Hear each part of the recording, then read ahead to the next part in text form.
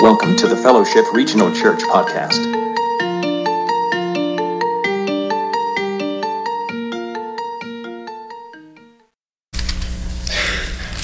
I'm glad you are here with us this morning. The theologian and commentary writer by the name of Darrell Bock says that this passage we're going to cover today is less of a miracle story and more of a character study. Inasmuch as we always, as individuals, want to make Jesus the hero of our story. And even in the scriptures, when we preach, when we have these kind of talks, we want Jesus to be center of what we're doing. We're not looking for self-help. We're not looking for something that is necessarily politically correct. What we're looking for is for Jesus, the way, the truth, the life, to come into our presence and change us. That's what we need. But there are times to where something happens on a human level that seems to affect the divine. To where we will see these stories of Jesus interacting with mere humans, and Jesus is blown away, standing in the dusty streets, his jaw gaping open, looking at individuals like, now how did you come to that conclusion? When that happens, it's probably pretty important for us to acknowledge what was the situation, what happened that would cause the creator of the world, the Son of God, the great I am, the Alpha Omega, beginning to end, what would cause him to be affected by something that a mere human did? What rattled Jesus? What is that moment? If you're familiar with who Dr. Ruby Payne is, she is an expert on educating and helping others understand generational poverty and how to get through to people who have come up in generational poverty. One of the things that Ruby Payne says is that you can almost tell where somebody comes from, what economic bracket they come from, based on the way they tell a story. We talked about this with the book of Mark. Ruby Payne points out that somebody in a higher income bracket, economic bracket, social bracket, somebody who has been in a place to where they've just kind of never dipped below that line, when they tell a story, it is a linear story. They start at the beginning and they move all the way through all of the progressive events until they get to the end. And that's how they tell a story. But if you grow up trailer park trash like me, this is how you tell a story. I saw a deer one time and it had a side view mirror off of a Chrysler Town and Country stuck on its tine. To which you go, tell me more. It's the poverty way of me securing my audience so that I know you want to hear the rest. I threw a baby turkey at a mama turkey one time. Not because I was angry, but because it was chasing me. That's it. I want to draw you into the story. I don't want to build it. I want to make sure you're going to be here to hear it. But when our gospel writer Luke tells the story, he starts at the beginning and he moves all the way through. Unfortunately, he's not here today, so I'm going to screw up his story. We're going to start right in the middle, and I'm going to give you the punchline first, and then we'll walk through it. Luke chapter 7, starting in verse 9. When Jesus heard this, he was amazed at him, and turning to the crowd following him, he said, I tell you, I have not found such great faith even in Israel. Thaumazo. That's the word. Thaumazo. Amazed, marveled. Check this out. Jesus Christ steps from heaven. That is to exit eternity and move into our time-space continuum and choose to be limited on every level imaginable to exist with us. And now he stands in the dust with everything he has seen and all that he knows, he stands in the dust, staring at a man, going, wow. See, what's cool about this word is this. It's not just amazed or marveled. It's also this deal. Speculative wondering. What in the world could you do that would make Jesus go, now how did you get to that conclusion? That would draw Jesus in to your story? What would you have to do? Have you ever been around somebody who has done everything? They've been everywhere, they've done everything. They've done it all of it. It doesn't matter what it is, they've done it. And I don't mean like a know-it-all, they just really have done it all. And then you try to tell them a story and you're like, my story is pretty dumb compared to the rest of your whole life. You know? What do you do? What do you do to make Jesus stop and just, wow. Not in a patronizing kind of way, but in a true thaumazo. You're blowing my mind right now. How do you do that? Let's start with Luke's first verse from chapter 7. When Jesus had finished saying all these things in the hearing of the people, he entered Capernaum. There a centurion's servant, whom his master valued highly, was sick and about to die. Now, here's one thing we know about the Gospel of Luke. The Gospel of Luke, it will take the Samaritan, the centurion, the woman, it will take the leper, it will make them the hero of the story all the time. That's what Luke does. He will name more women by name. He will name more centurions. He will talk about Samaritans in a much better light than all the other gospel writers would. Luke brings notice to this. And here's what I think. Here's the reason why. Because Luke was the only Gentile writer inside of our scripture. The only Gentile writer. The only one who was not a part of God's elect, the Jews. Luke was outside of that. But Luke understood everyone is welcome. And so he writes his gospel with this idea of no one's left out. No one's left out. And so I think that's why he does that. And so then here Luke comes. Now, Luke does things to us as we read this, and he will pose things in front of us. And its purpose is to trip you up. When he writes centurion, you're supposed to go like this. That's your responsibility. Why? Because we're all good Jews and you got your yarmulkes and we don't eat bacon. And this is what you do. Somebody says Roman centurion and you're a Jew, you're like, those guys. Those guys. They entered our country. They took over everything. Those guys. And so what Luke does is he sets it up. No punchline first for Luke. He sets it up. A centurion had a servant who was highly valued. Well, of course the centurion had a servant who was highly valued because everybody loves somebody who makes them money or takes care of them, right? That's our response. That's our response.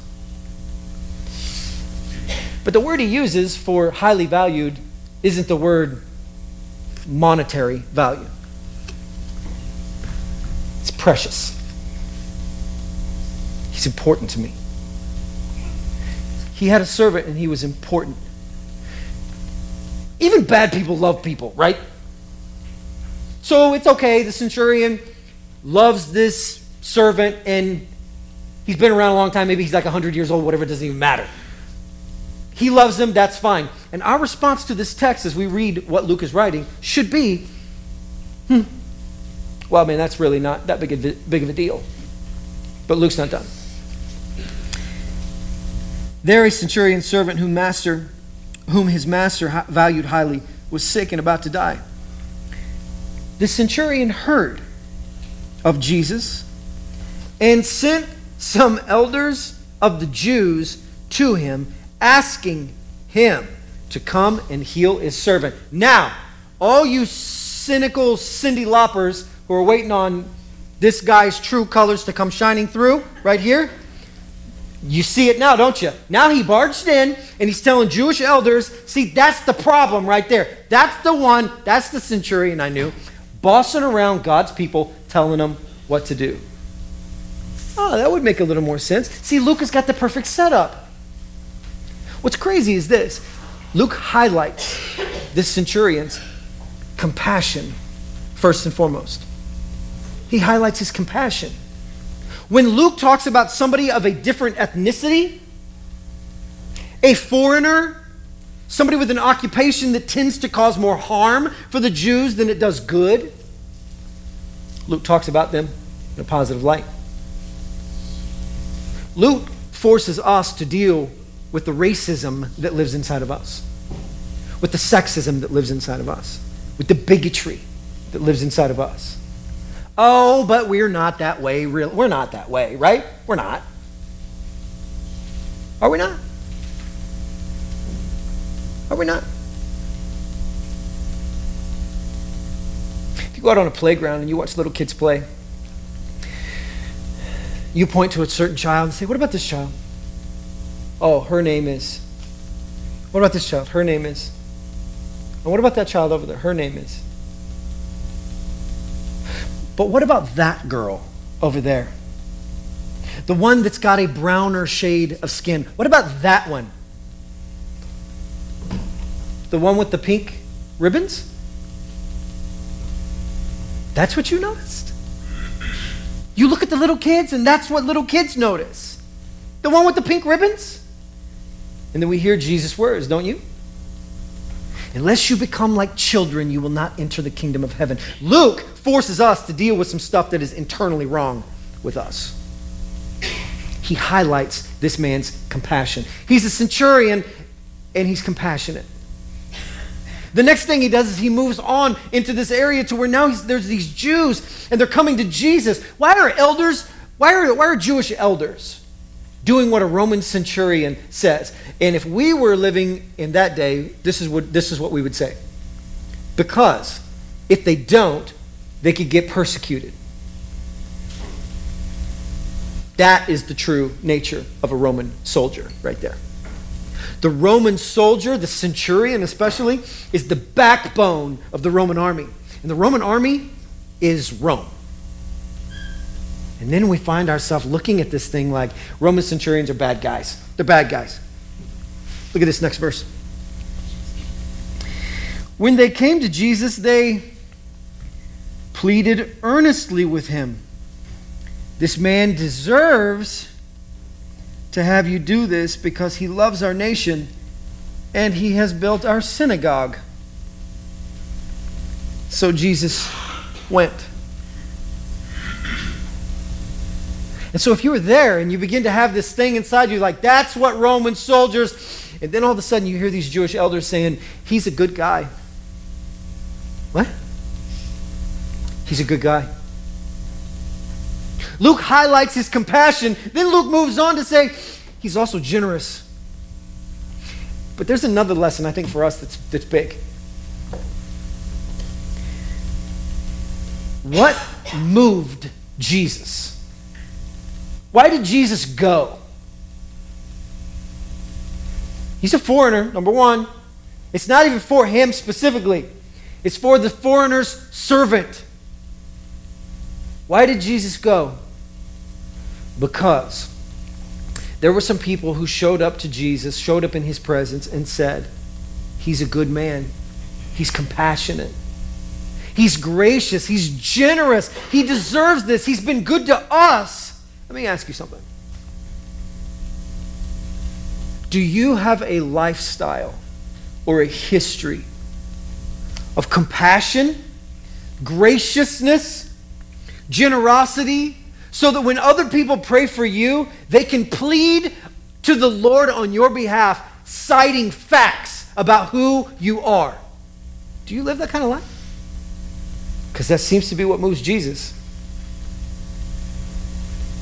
When we enter into prayer for someone else, do we have facts? Dear God, I need to talk to you about my friend. He's a good man, and he's in a bad situation. He's a good man. He's been there for me. He's been kind to me. He stood by me when no one would stand by me. He's been my friend, and my friend needs your help. Would you please tend to my friend? You don't think that moves the heart of the Lord? It obviously does. It rattles the gates of heaven. Why do we live moral lives? Out of obligation? No.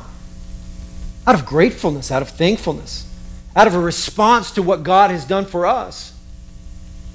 And why do we pray for one another?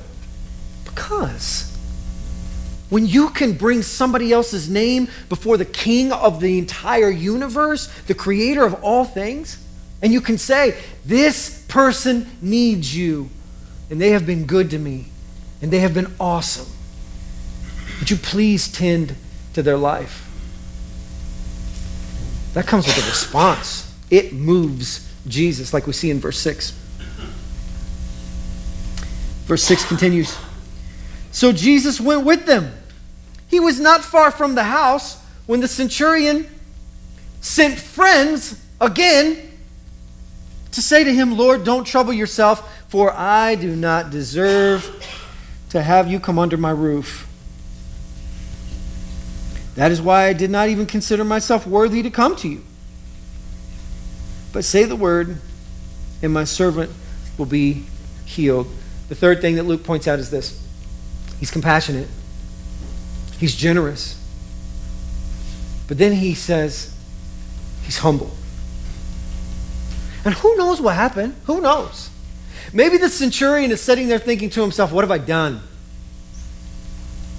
What have I done? What have I done? I've heard of this Jesus. I don't know him. I've never met him. Now I'm asking him to walk all the way to my house to heal my servant.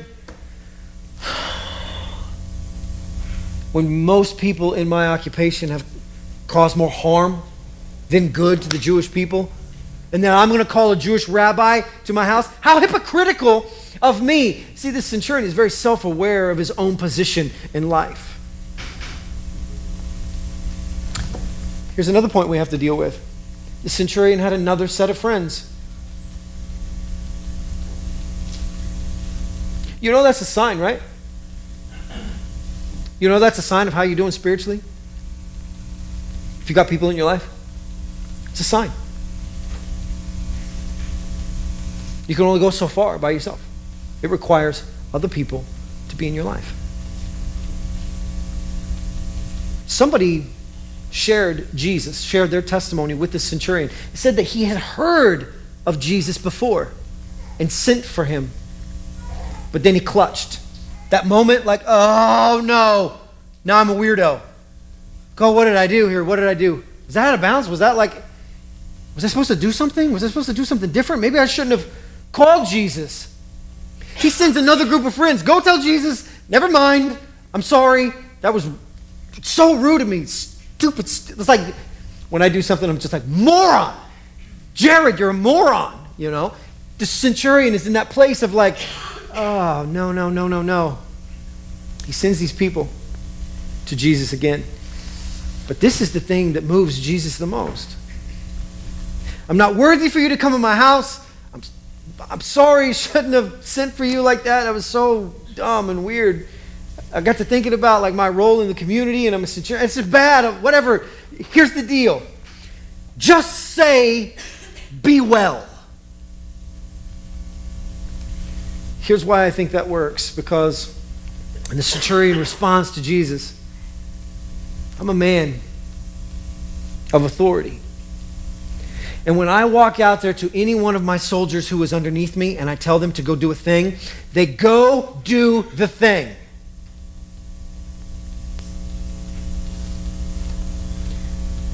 Anytime I tell another one, stop doing that and come here, he comes. I tell him to go and he goes. I understand authority because I'm the top dog. But Jesus, in this situation, you're top dog and I'm under you. Here's the thing.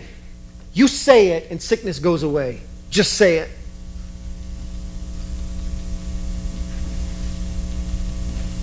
Jesus stands shell-shocked. Wow. I have not seen faith this large or this wide or in this amount, is what the Greek says, in all of Israel. A foreigner with more faith than us good Sunday school attenders who brought our Bible and our friend and got our gold Lick'em stars on our chart. Even better than us. Let me ask you something. Why in the world did that phrase move Jesus so much? What about that phrase moved him? Here's what I think. My dad was my college prep English professor or English teacher in high school. He was also my football coach in high school. And he was also my dad when we got in the car after football practice. Unfortunately, I had the opportunity to get to hear about my grades at random times, my performance on the football field at random times. He'd wake me up in the morning. Listen, there's not a voice that is more recognizable inside of my head than my father's voice. Even today, when Katie and I get in an argument, I hear him saying things to me about be gentle. When I'm spending time with my kids or I want to get selfish with my time, I hear him saying things like, being a father is about sacrifice.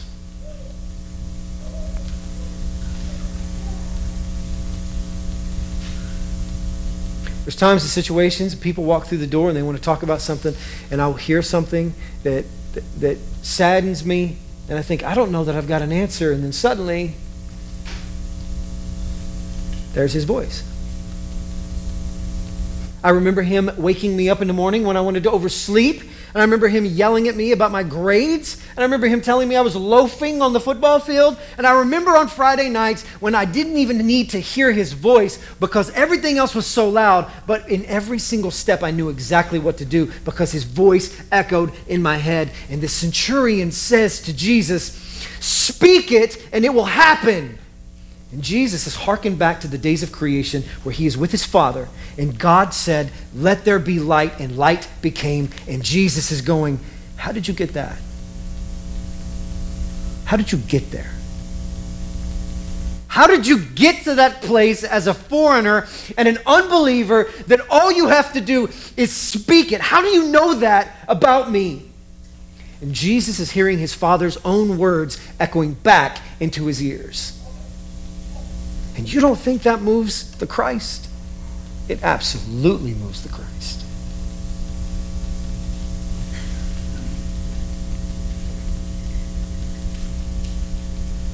When Jesus heard this, he was amazed at him, and turning to the crowd following, he said, I tell you, I have not found such great faith even in Israel.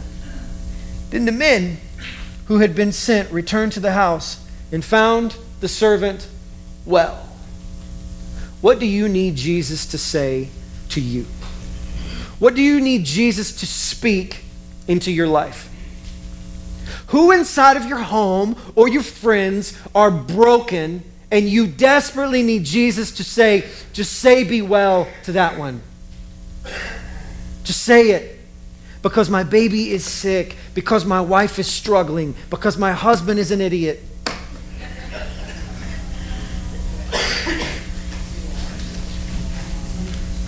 Who needs to hear Jesus speak? You have to take them in front of the Savior. And you got to use the same words that God spoke. Listen, if you say it, it happens. I just need you to say it. Say the thing. If you spoke and created light, then speak here because this is a dimwit, right? Speak and illuminate where we are. You know what's beautiful about this? That's the end of the story. Jesus doesn't go to the house. Jesus doesn't meet the centurion. Jesus doesn't meet the servant. Jesus turns around. He's so blown away, he doesn't even go to the house. I don't know. I haven't even met this guy, and he's got greater faith than all of you. What is your problem? Even a foreigner, an unbelieving foreigner, can come to a place of understanding Jesus if they have an open heart. They have an open mind. If they strive, if they lean in for some sort of spiritual insight from the Holy Spirit. I think there's another lesson here for us, though. One of the key points in the Gospel of Luke is evangelism. How do we make a difference in the world that we live in? I think we start like the centurion. We begin to model our life after the centurion. Do you have compassion? Are you selfish? Do you care where other people are in life? Do you look around at the world around you and think, I should probably help more? The centurion was generous. What about us? If we're going to bring people in so that they can meet our Lord, we ought to, on some level, resemble him. And the centurion figured that out. We have to be generous. We talked about this one last week, but generosity doesn't just mean money. It means time. It means life. It means we change our plans and we begin to focus in and move other people into our life so that we can have some sort of connection and communication with them. That's what we're called to do. And the last one, humility. It's a phrase I've heard a bajillion times and it can sound so cliche. But I want to share it with you because it's true. Nobody in the world cares what you know until they know that you care. No one. And when they know that, then they can care. Then they can care about everything that you know. But if there is not a way in, if there is not an example, if there is not an approachableness to who we are, it doesn't happen. Our responsibility is to replicate Christ, is to be little Christs in the life of the people around us. And Luke is going to take the most unlikely candidate and make him an example for us. There are no less than 45 stories and teachings inside the book of Luke that are unique only to the book of Luke. There's no less than 45. When Luke writes, he highlights different things. He's coming from a different perspective. We're going to study through some more of those, and we're going to find some more insights that help guide us and lead us as a church and where we want to go in the future. If you do not know Jesus and you need to know him, you've not made a decision to become a Christian, become a follower of Christ, we're not all into name tags and, make sure you become a member of our church and get your name on a thing so that we can brag about how many people we have. We don't really care about that too much. What we care about is this. If you're roaming around the world and you don't have a family, you don't have people, then that's what you need. If you're roaming around here and you don't have a Savior, then that's what you need. And we want to stand in the gap with you through whatever you're going through. So let us know, because we'd love to visit with you.